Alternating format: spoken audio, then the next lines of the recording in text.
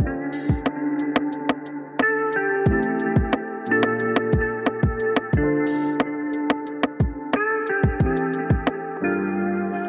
are listening to the Derek Asante podcast, the show that brings you insightful conversations about everyday topics.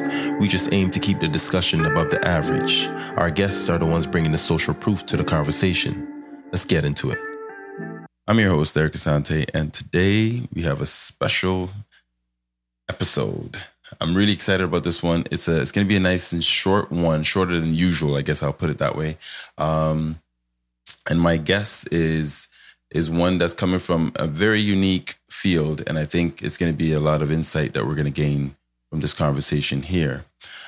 So I'll have her actually introduce herself. That way you guys can get all the details and everything that we need to know to get this conversation moving forward. Oh, thank you. Thank you, Derek. Happy Refugee Rights Day. My name is Mbalu Lumor, and I work for the Canadian Center for Victims of Torture. Awesome. I wanted to get you on here, just kind of share a little bit of insight on Refugee Rights Day and what does that actually mean and what is it significant of it and how important is it and why should we all be aware of it and pay closer attention to it. Well, Refugee Rights Day falls on April 4th. It is recognized every April 4th, which commemorates a historic decision made by the Supreme Court of Canada, a decision that changed the fate of many refugees arriving to seek asylum in Canada. So on April 4th, 1985, the Supreme Court ruled in what came to be known as a Singh decision, right? So our Singh decision, that the Canadian Charter of Rights and Freedom protects everyone's right to justice when life, liberty, and the security of the person is at stake. Oh, wow. Yes. So the Canadian Charter of Rights and Freedoms, which is Section 7 of the Charter, protects everyone's right to justice, right? Right. So everyone, including refugees, even though not citizens, are human beings. And as human beings, they're entitled to the three things that I mentioned, which is life, liberty, and security. And therefore, they're entitled to an oral hearing. So when they land into Canada, they do have a right. And their right is protected by the Charter of Rights. So not only at the international level, but they are also protected within the Canadian Charter of Rights in accordance with the principles of fundamental justice. So they have a right to make an oral hearing. So not only submitting their stories in paper, but they do have a right to submit it, to actually do a oral hearing. Oh. So this was very important, and that's why every year it is celebrated in Canada. Wow. So I looked it up a bit, and I think the ruling, or I guess the milestone was established in 1985, I believe it was. Yes, 1985. That's incredible. I think about that, and I'm 5 years old at that point. Yeah. So it is important. So everyone has that right. Even though they're refugee claimants, they do have a right as human beings to be heard. So, talk to me a bit about refugees. I mean, a young person or even an elderly person, someone older, hearing that word, and I remember when I was younger, it was looked at in a negative way, right? It had a negative tone to it when someone called you a refugee. But what does it actually mean? I just want to kind of educate people on what that actually means to be a refugee and how can that happen to any one of us? Well, it can happen to anyone, right? And in general speaking, it's displaced person who has crossed national boundaries or who cannot or isn't willing to return home, right, due to well-founded fear of persecution. So that's a general definition. But it could happen to anyone. And that's why it's important for us to, when there's a refugee in the country or someone who needs help, it's important for us to work together and support one another because they're human beings just like anyone else, right? So you hear that argument. There's an argument, I think that argument is more stemming from an ignorant space, but I'll bring it up anyway because I think it's important to kind of help some people digest this topic, why should we, embrace them? Because somebody's always going to say, well, we need help here at home anyway. Why are we, providing our resources to somebody else who's not from here? They haven't paid taxes and so forth, right? So I'm playing devil's advocate here. Well, who said that refugees don't pay taxes? That's the question, right? I'm just saying people say that, but refugees, when they come in, they're working just like anybody else. They're working hard. And in fact, actually working hard to support their families, right? They have families. They're not here just to sit down. And that's just a myth that's out there. Mm-hmm. But refugees are actually one of the most resilient people ever. And a lot of people in leadership positions, historically, have been refugees themselves, right? So it's that rhetoric that they just come in and they sit down. It's absolutely a myth.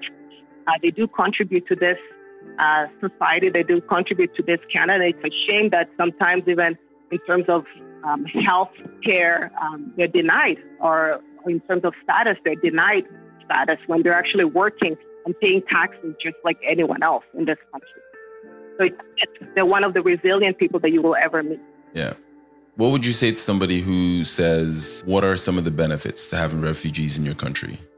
Human rights, right? Taking care of another. We're all part of citizens of this world, right? And no one is immune to becoming a refugee. It can happen to anyone, right? As human beings, we need to care for someone. If someone is suffering, we need to help each other. Yeah. So it's a human right. And I think that's what we're missing sometimes in some of these conversations.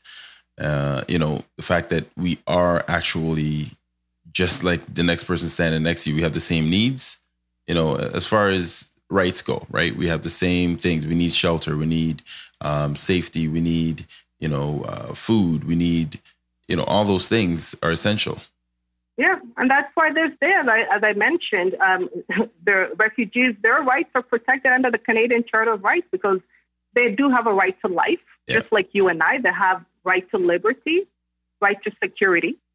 And any human being, when your life, liberty, and security is at stake, you need protection.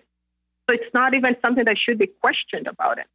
I mean, the Charter says it too, right? It's the Canadian Charter of Rights and Freedoms. And so why shouldn't other people experience the same freedom as you and I are? Everyone's right. As I said, refugees, they come in, they work hard. When we look at even with COVID, what has been happening, a lot of migrants have been actually, a lot of refugees have been actually helping out. One of the most vulnerable populations, they've been helping out in this country, right? At a time that some people were in their homes, being safe, they were out there working. So it's important days like this for us to celebrate and to continue pushing, right? Yeah. In terms of protecting these rights. Now, you work with a lot of refugees, and so I'm curious, can you share with us some of the things that we may not know, right, about some of the challenges that a refugee would go through when they first come to a new place, right? What are some of the barriers that they might face, just so we have a better vantage point as to what they're actually going through. And I think that's going to help people to really be more empathetic towards and be more supportive. What are some of the things that we can do as individuals? But before we get to that question, I just want to know, what are some of the barriers that they might experience? Well, definitely, when we think about life, liberty, and, security, it's like, you need a place to stay, right? Yeah. You were forced to leave your country. This was not an option. You had to leave your country. Right. So when you come into a new country, there's a lot of things that you're really starting from scratch again. Right. So finding a place, things are important to you and I, having a home, right? Access to food, access to employment, access to education, and the list goes on. And it's important that, when refugees come, they are welcomed and they have access to these resources. They have connections with the community. There's a lot of agencies out there, newcomer agencies that are out there that are supporting many refugees. As a city like Toronto, do we have, in your opinion, do we have enough resources and organizations out there that are able to support refugees when they come? There's many organizations out there that are helping out, depending on the needs. That doesn't mean that we don't need to do more. We still need to do more, right, in various areas. I mean, with COVID, a lot of refugees have experienced many challenges in terms of financial security, food security, housing. Housing continues to be a major issue, right? If you don't have a place to stay, it makes it very difficult for you to navigate any resources. Access to healthcare, right? Dental care.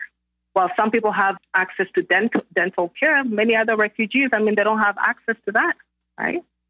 So there's a lot of things that needs to be done in terms of social determinants of health. Mm-hmm. But again, there are agencies out there, my agency and many other agencies out there that are here to welcome refugees, not only at the local level, but at the international level. And you will see as we celebrate Refugee Rights Day, not only at the local level here in Toronto, but also at the national level, there are various events to celebrate this milestone. And for today in particular in itself, OCASI will be doing an event from 1 to 2 p.m., which they will have some refugee speakers, musicians will be performing. It's a virtual event, and there will be a Refugee Rights Day proclamation by our mayor, John Tory. So that's at the local level.